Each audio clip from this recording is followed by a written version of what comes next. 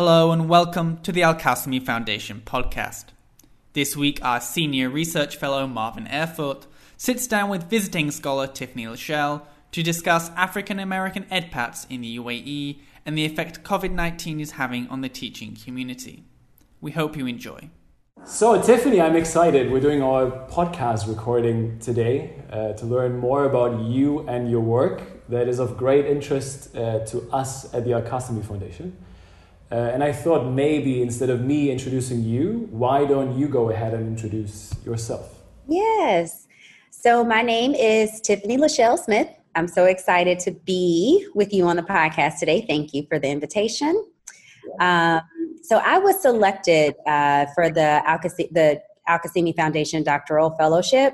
And basically the fellowship provides support for me while I'm conducting my dissertation research. I'm interested in one word creation that I read on your About Me page. That is an EdPAT. You know, not an expat, but an EdPAT. Could you just unpack that for us? Right. As far as my approach to the work that I'm doing, it is based on my own experience as far as being an international teacher. And when I started looking at, how do you talk about this study? How do you situate it in literature? How do you give significance to it? One of the things that came up is this, the politics of the term expatriate. And especially because I'm coming in through a lens of the African American experience, the term expatriate has rarely been put on, the folks who were exiled out of the country. It was like as soon as you left this country, you were no longer, part of it. Or, when you look at the notion of the ways that expatriate was used, it was mainly for, businessmen who had been hired on behalf of multinational companies. Maybe their wives accompanied them or not. But it was like, I'm over here living this posh life, very political on who could be an expatriate. There's not a lot of talk about educators. Like educators have not been seen as expatriates. And just kind of like sitting with a lot of those ideas and, how to understand it.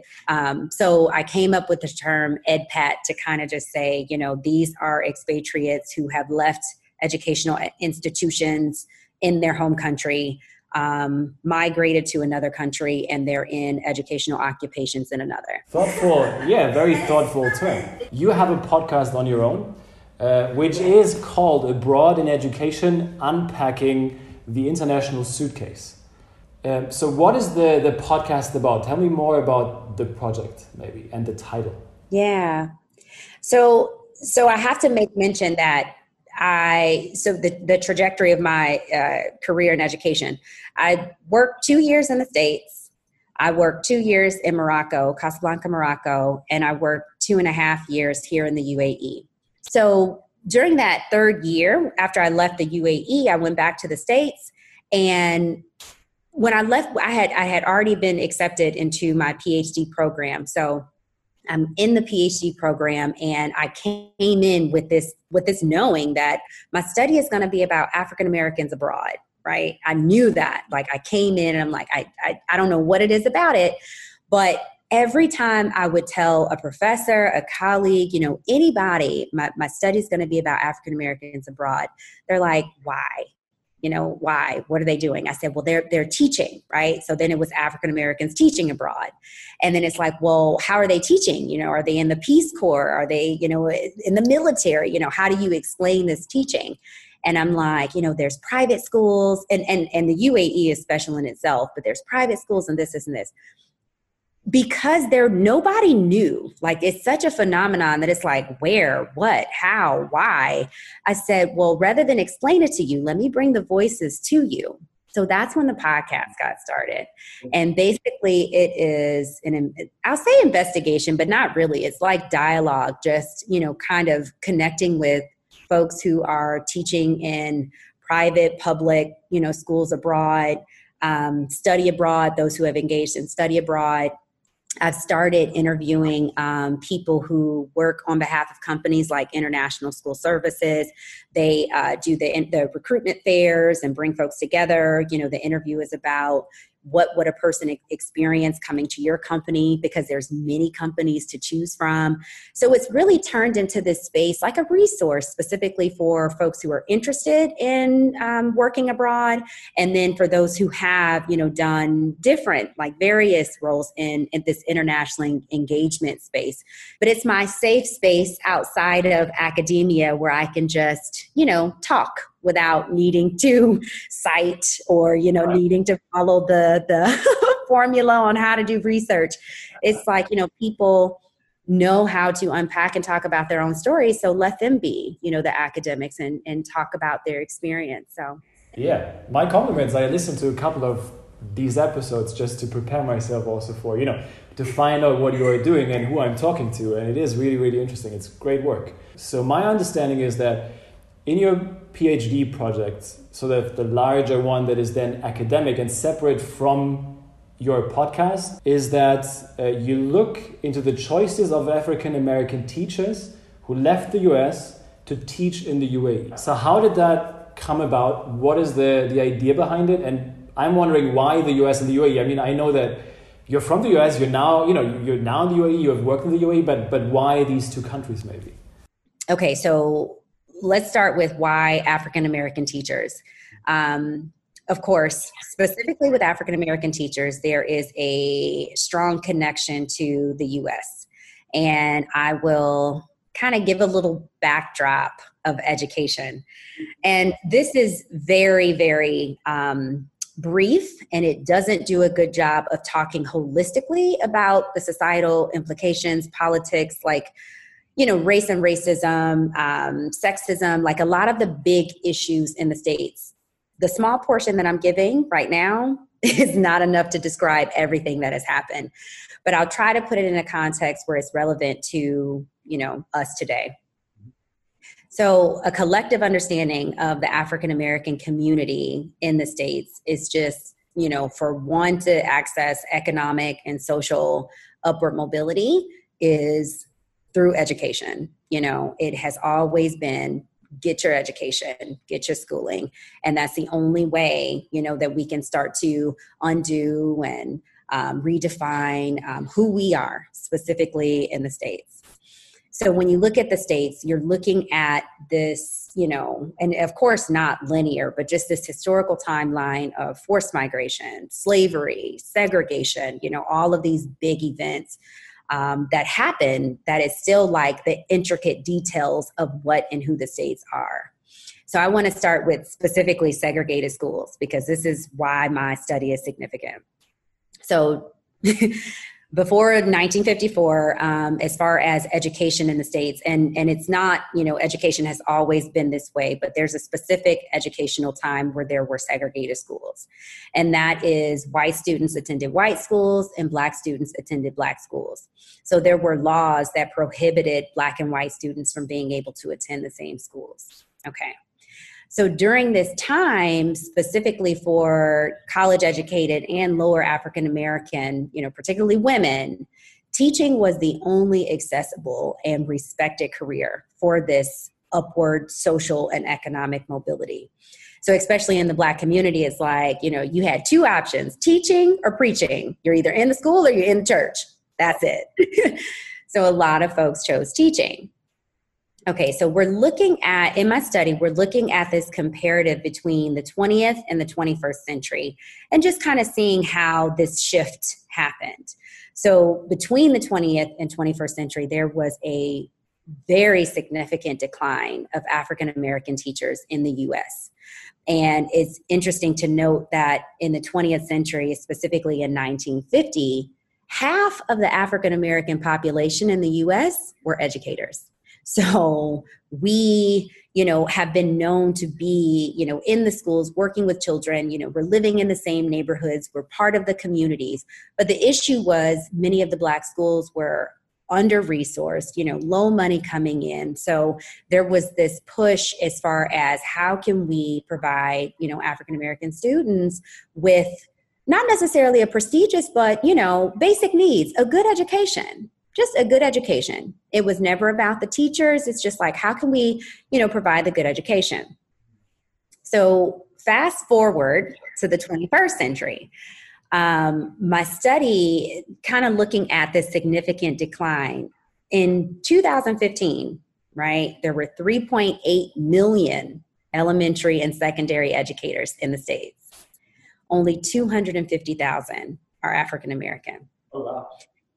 So we're looking at this significant decline. And because of the ways that like statistics are collected, when you're looking at census data and trying to understand like how can we even start to talk about these numbers, the numbers as far as valid statistics, the numbers start with the 1987-88 school year. So looking at the 87-88 school year and then fast forwarding to the 2011-12 school year, which is 30 years plus, the overall teacher workforce increased from 2.5 million to 3.5 million.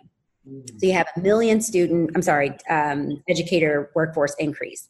So then when we look at, just the numbers, so white teachers grew from 2 million to 2.7 million, and African-American teachers grew from about 190,000 to 231,000. So the numbers are big, but the issue is when you look at proportion. So like when you start comparing the different sizes of each piece. Minority teachers, which, goes into that bracket of teachers of color, there is a lot of imbalance between what's happening in contemporary like recruitment and retention studies. So when we look at proportion, and this is the same time between the 1987-88 school year and the 2011-12 school year, white teachers decreased from 87 to 80%, which, they are the majority in the U.S. education workforce. So white women are the majority. But there was a decrease from 87% to 80%. And then looking at minority teachers, teachers of color. So Hispanic teachers increased from 3% to 8%, right? Between this 30 plus year gap. Asian teachers increased from nearly 1% to 2%. So there is an increase of these specific minority teachers. But when you look at African American teachers, we decreased from nearly 8% to nearly 6.7%. So while all of these societal efforts to bring in more teachers of color, alternative routes to certification, how can we bring more teachers into the U.S. education workforce, other minority teachers are increasing, but African-American teachers are decreasing. So of course, the question is always why.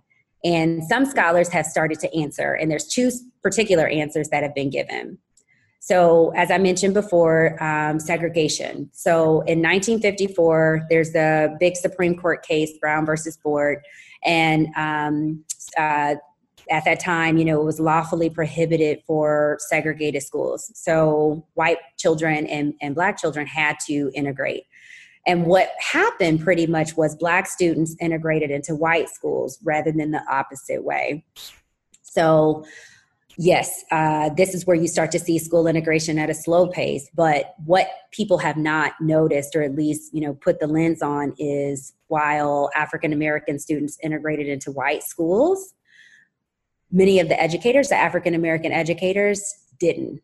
So what happened was between like 1954 and 1972, nearly 40,000 African-American teachers lost their jobs.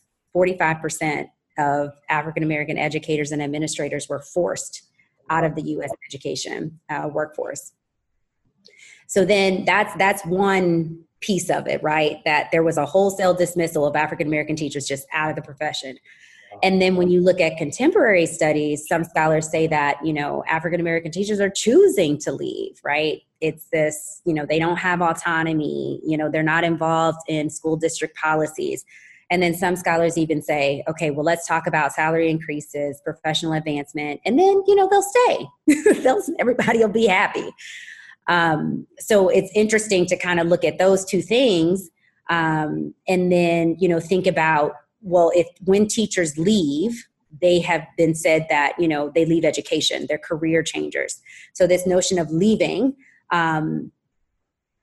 has yet to understand the fact that some, and not only African-American teachers, I have to be mindful about that as well. It's not only African-American teachers, but many U.S. teachers have also left the U.S. K through 12 education system for teaching opportunities abroad.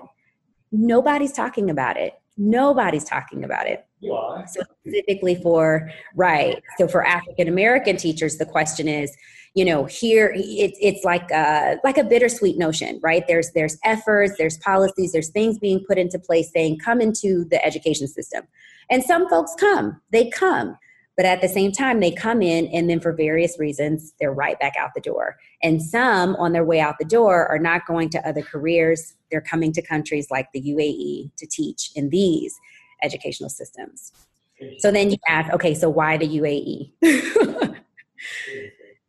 So the UAE is interesting to me. And of course, I would say it starts from my own experience here. And I can compare the UAE to Morocco and say that I was very surprised at how many African Americans are here.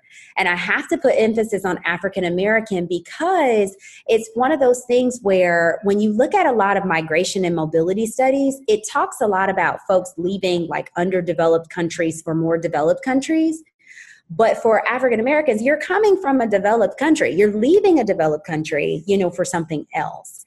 And I think there's something interesting in that, especially for me, because I know what I'm lacking in the States and I know what I'm gaining abroad. So in Morocco, there was not a large population of African Americans. I was actually Senegalese before they heard the American accent, right? So then I come to the UAE. And I find that I not only have to not explain my Americanness, right? Because although I have dark skin, but as soon as I say I'm from America, it's, oh, okay, you are welcome. It's no questions about it. It's almost just like, okay, you can be a Black American. And it made it easier, the fact that there were other Black Americans here. So I'm just like, where did all of you come from? Like, you weren't in Morocco. What are you doing here? And it was such a amazing space because you had people who were, creating spaces specifically for not just African Americans, but, Black people in general in the UAE. Like, I'm still connecting it. So the reason that I am suggesting that the UAE is special is because one of the things that the UAE does differently, well, first of all, the UAE is rated second under China for international schools, English medium international schools. Let me say that. So they are rated second in the world. Second in terms of the number of schools or a number of students, teachers, second to what? Great question. So the UAE is rated second in the world for the number of English medium international schools. So the UAE in possession of English medium. And I have to keep saying English medium because there's so many different international schools that are available, but having English as a piece of your instruction basically puts you into that English medium category. So the UAE is second after China for having, the most, being in possession of these types of schools. So that's one thing. As far as cities, Dubai, and you know what, I have to be mindful because these statistics are coming from maybe 2016, maybe even 2017. But Dubai was rated number one in the world as far as the city with the largest amount of English medium international schools. So what makes UAE significant as far as recruitment for educators to come and work in these schools is the fact that not only are educators being recruited into the private schools, but they're also being recruited into the public schools. So when it comes to expatriate teachers, it's good to note that Americans are very small in numbers as far as international teachers here. I mean, you have so many from Europe, you have so many coming in from the UK. And then there's I think even Australia, and I believe the statistics put Australia and New Zealand in the same category. But I think for American teachers, it's only like if 10%. So this is a new concept for Americans because it's like we've never been travelers. Like America has this notion of, why do you need to leave America when everybody in the world wants to come here, right? The ego. Yeah. And, for folks who are choosing to leave, and in particular to the UAE, there's a lot of us coming, and it's just an untapped space that I'm interested in. So the UAE, with a number of schools, with the educational reform in itself, starting with, Vision 2020 or 2021.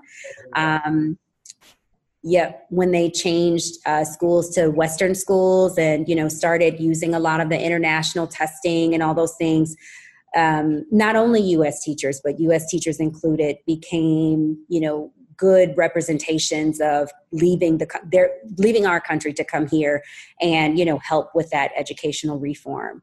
So it is a lot of unpacking motivation, right? Because even though all of this is available, it doesn't mean everybody's like, okay, bye America, I'm gonna go to the UAE. And especially in the sense that international schools, English medium international schools are global, right? The conversation doesn't start or end with the UAE, but there has been a lot of people, and I don't have the numbers, which if anyone does, but there's a lot of people who have chosen to leave the States, specifically African Americans, to come and teach here. What are the stories that you're hearing? I mean, it's large numbers, right? And it's a very complex phenomenon that you're looking at. But I'm interested in, that is also my understanding that, looking at how you are researching that phenomenon that plays a role, right? So the stories of the individual teachers that are coming from the US here. Can you share some examples? Yeah. And I'm glad that you put emphasis on stories, because stories is basically the root of my study, especially when it comes to providing solutions, like you just said, understanding a phenomenon. I think especially in academic research, this notion of being objective, right? Like I can't influence it. I can't touch it. I can only step back and observe from afar, has been very detrimental to people's experiences, the ways that people's experiences have been shared, globally. So for me, I do believe in subjectivity where I'm, building relationship and understanding, not only it's easy to go in with an agenda and just say, so tell me about why you left the States, period. But what I'm doing in my study is more so about, tell me about who you are. What is your interest in education anyway? What was your experience in the States? And then what is your experience here? And these are long form stories, right? So it's not, give me 30 minutes of your time. It's 2 hours on one day, maybe 3 hours on another day. But to answer your question, so as far as what are some of the stories, it would not be responsible for me not to mention the fact that yes, money has a lot to do with it. I actually conducted a pilot study here in the UAE. So I came over during the summer of 2018 to try the study. And I just wanted to see, connect with some folks who were already here just to see, is there something even worth studying? And just with a few people that I was able to sit down and talk to, I felt like, okay, this is interesting because the UAE in itself has a reputation. I mean, first of all, depending on who you're talking to, Dubai is the country, right?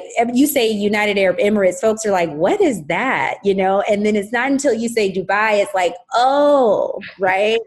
Yeah. And the notion of, luxury and, celebrities and, the reputation that the UAE has made on a global scale. I mean, and it's such a young country. I can't even say within the past 10 years, but there has been a short amount of time where, folks didn't know anything about Abu Dhabi, Dubai, and then all of a sudden everybody knows about it. Yeah. So as far as just like the reputation of the UAE, it would be irresponsible for me not to mention that, because this country is very known for, lucrative salaries, oil, lucrative money, people keep asking me, have you seen the Lamborghini police car? No, I haven't. I've never seen it. Like, I haven't. I've seen pictures, but I've never seen it with my eyes. So I'm saying that to say, especially in comparison to the States, education does not have a very high societal standard value. Teaching is almost just like, it's like a passionate career that women go into, right? It's like just the notion of teaching. It doesn't have that value. So kind of looking, because of that, looking at salaries in the States, the teachers, on average, depending on the state, because it's a large country, teachers are making, I don't even want to say enough because, one, you're looking at taxes, you're looking at, if you have a house, if you have a car, you're looking at the medical care system, you're looking at if you have a family. Like, there's all of these different factors, which makes living a life where all of your basic necessities are taken care of. Teaching is not the occupation that has been known to allow you to do that. And then you switch that over to the UAE, right? So they are offering, and this is part of, the conversation that I think is interesting, because it's not that the salaries are larger here, especially when it comes to educators. The salaries are not necessarily larger. It's the benefits package that makes the salary larger. So you may, between $40,000, $60,000. I don't know. It depends on the school as well. And private and public. But what happens is U.S. teachers have a tax-free salary, completely tax-free. The benefits package provides your housing, so you're not paying for housing, right? When it comes to being able to save and take care of student loan debts, which I didn't even mention in the States, right? This space, being in this space, allows you to do that. But my thing is, that's the international school market in general, right? Most of these private schools in any country could offer that. So kind of like figuring out what is it about the UAE. One of the most interesting things that has come up, especially those who work in public schools, is the fact that teaching is not easy here.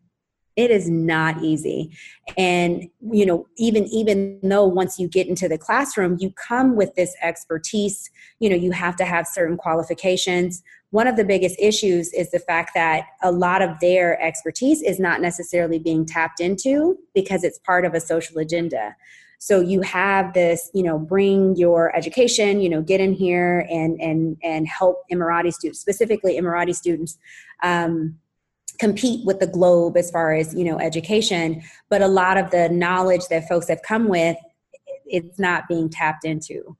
So there's this notion about, and I still remember the woman who said it in our interview. She said, I was living in the States, check to check. My life was routine, Monday to Friday. I'm at school. Weekends, you might do a happy hour.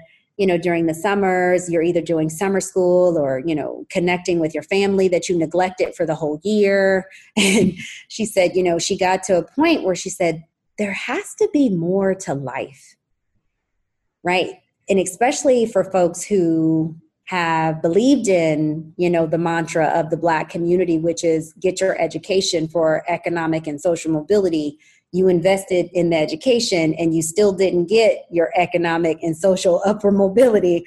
And now you're just, it's this phrase that has been used several times on and off, this rat race, the American rat race. You are in the rat race and you're not gaining, you're not losing, you're just doing day to day, same thing. So she came up with this notion, there has to be more to life.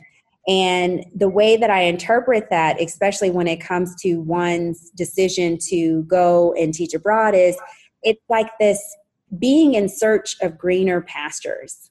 But then the other thing is like, these influencers, and I'll call it social media influencers, but then I'll also call it friend influencers.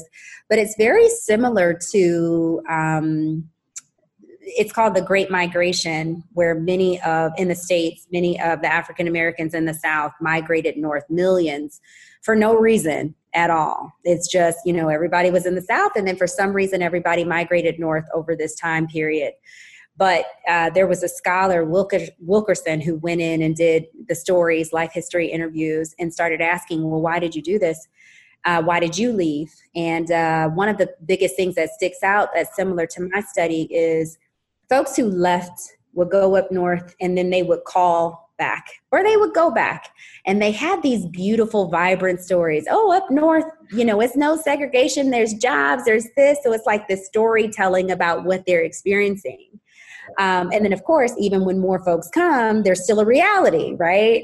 Without the stories, there's still a reality.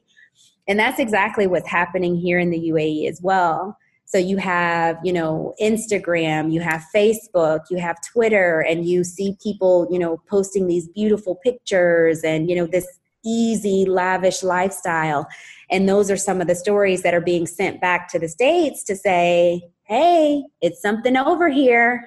But yeah, so those are some of the things that's coming up. And like I said, it's still happening. It's still in the process. But yeah, I think it's interesting, very interesting. You shared before that you recently met virtually with a couple of teachers to talk about how the coronavirus is impacting them in their work and their experiences. Is there something that you want to share about that as well?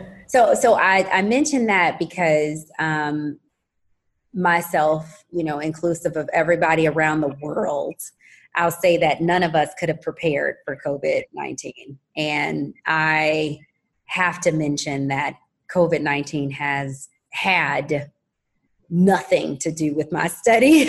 Like when I'm preparing on, talking to people and understanding this, and this, COVID-19 never came up. So... And what's happened is, with the amount of time that I've been here, I am pretty much at the end of collecting data, collecting stories. And I just don't think that it would be, diligent to kind of skip over it like, oh, yeah, that happened. And then everything went back. So in order to kind of understand, how COVID-19 has impacted particularly African-American teachers, and it comes because of the study that I've already started, I decided to do a focus group to, just inquire about what's happening, how has, the teaching changed, what are some of the things they're experiencing. And then, sorry to interrupt, but then just to help the listeners understand, focus group means you're getting 4, 5, 6 together, and then you do sort of a podcast-ish situation like this, an interview with all of them together, right? Exactly. And essentially it's supposed to be a space for the people who are, so it's supposed to be a space where I kind of take the back seat and let the folks in the group talk. I invited about 10 people, but the conversation was about maybe an hour and 15 minutes. I wanted to understand, what was happening as far as the remote learning, all of this stuff. One thing that saddens me, so doctors and nurses have been talked about as first responders. And I think it's amazing, right? These are the folks who are, putting their lives in danger, through every encounter, right? They're risking their own lives to save a life. And what I say is, yes, doctors and nurses are first responders, but educators are as well. So thinking about, and that's why I asked you, I said, has this been going on since February? So thinking about like the way that COVID-19 impacted the UAE, I still remember one day, I think it was the National or something, was just like, yep, pre-K buildings, pre-K schools, done. Keep them home. And then everybody's panicking like, but what about the folks who have jobs and families and this, and this, right? And then maybe a couple of days later, it's like there's talk about going to remote learning, right? Okay. And then I think a couple of days after that, and I know this didn't happen through weeks, it was like days. Then it was like, okay, we're going to remote learning. And sorry that it's during your spring break, educators, but we're going to flip your spring break, give you a week to prepare, and then you need to be in front of the computer using online resources to sustain the K through 12 education system in the UAE. And I'm thinking, well, goodness, how is that not a first responder? Because now you have the country's, will and desire to sustain education on the backs of, right? And the dynamic of this country is literally expat educators, whether it's teachers, admin, specialists, and regardless of their nationality, we are first responders. So there's three themes that came out of this conversation. And I'll mention the three, but I'll only talk about one. So it's the notion of support, a lack of support. And then another theme that came out specifically for me is just like this mental health and well-being of K through 12 teachers, specific to African Americans. And it's also inclusive of Americans in general and everyone else. But it's like this double taxation, right? We're experiencing the COVID-19 here in the UAE, but we're watching our families and everyone else experience it as well.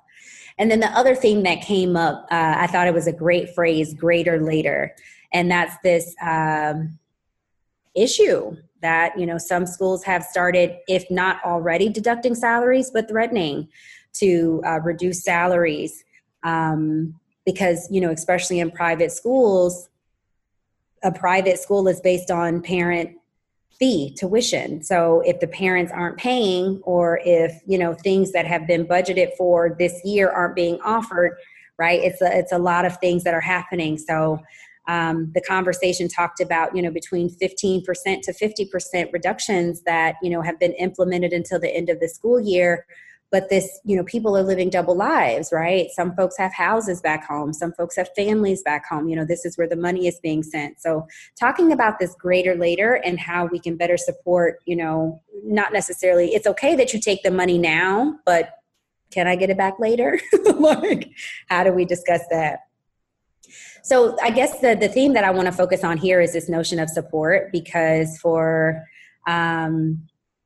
much of the conversation that I was listening to, the teachers were telling me about this like rapid shift to remote learning.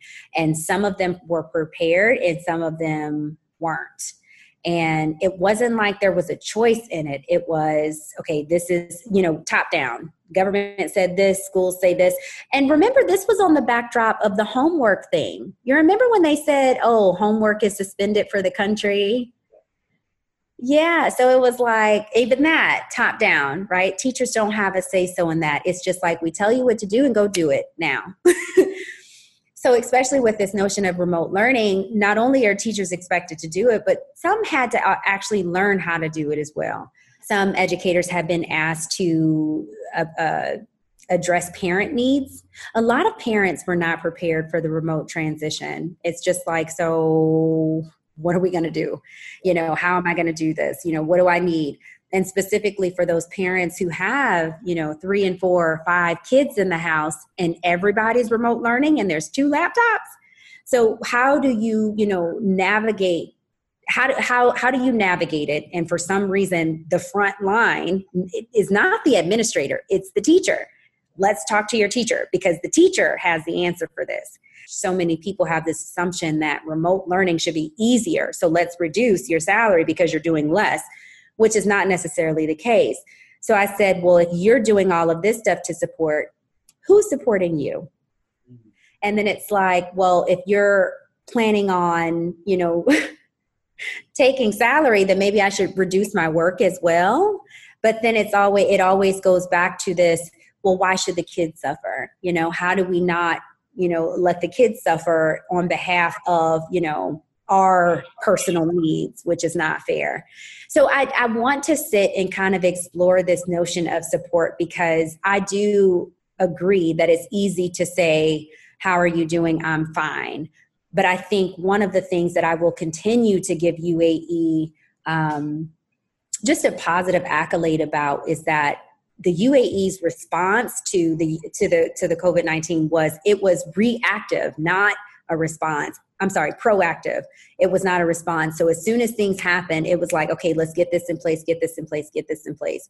And as we're watching what's happening in the States, which was basically a response to what the world was doing, it was too late. So the UAE has been very proactive. I'm just wondering, out of all the things that we talked about, what are probably, let's say, 3 things that you want the listeners to remember?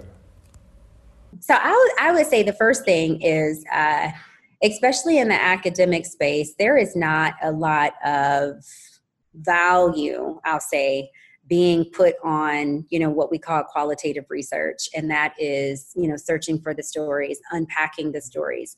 One of the things that I would love for people to kind of hone in is just the fact that my position is talking about African-American educators, but what about Emirati educators? What about, educators from the Philippines? What about, our stories about our experiences, which can also be seen as knowledge, right? Not sitting from afar and telling people about what someone is experiencing, and rather going to the person and asking them about their experiences. This is knowledge. This is, what I believe research to be. So, especially with wonderful foundations like the Al-Qasimi Foundation, who actually supports qualitative research and many other types of research, it has truly been an amazing journey for me. So that's the first thing.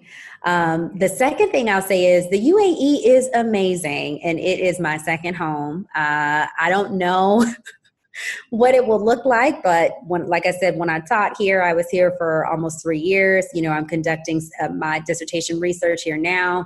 And then, maybe in the near future, I'll be looking at universities or, other organizations. But yeah, the UAE has a special place in my heart. So there are a lot of complicated and complex ideas that are happening, and, lived experiences, which are interesting in various ways, but I do think it's a beautiful country, and it makes it very easy for me to be me here.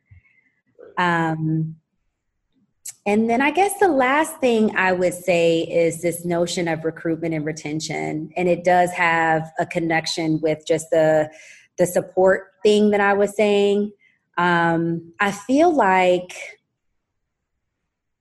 we're experiencing a snapshot of, my professor actually asked me to consider this, not even thinking about your children, but your children's children. So what are we going to tell our grandchildren about what we're experiencing right now? And I kind of use that notion to think about how can we use what's happening in education right now, and mold it to what we want to talk about, right, in the future years.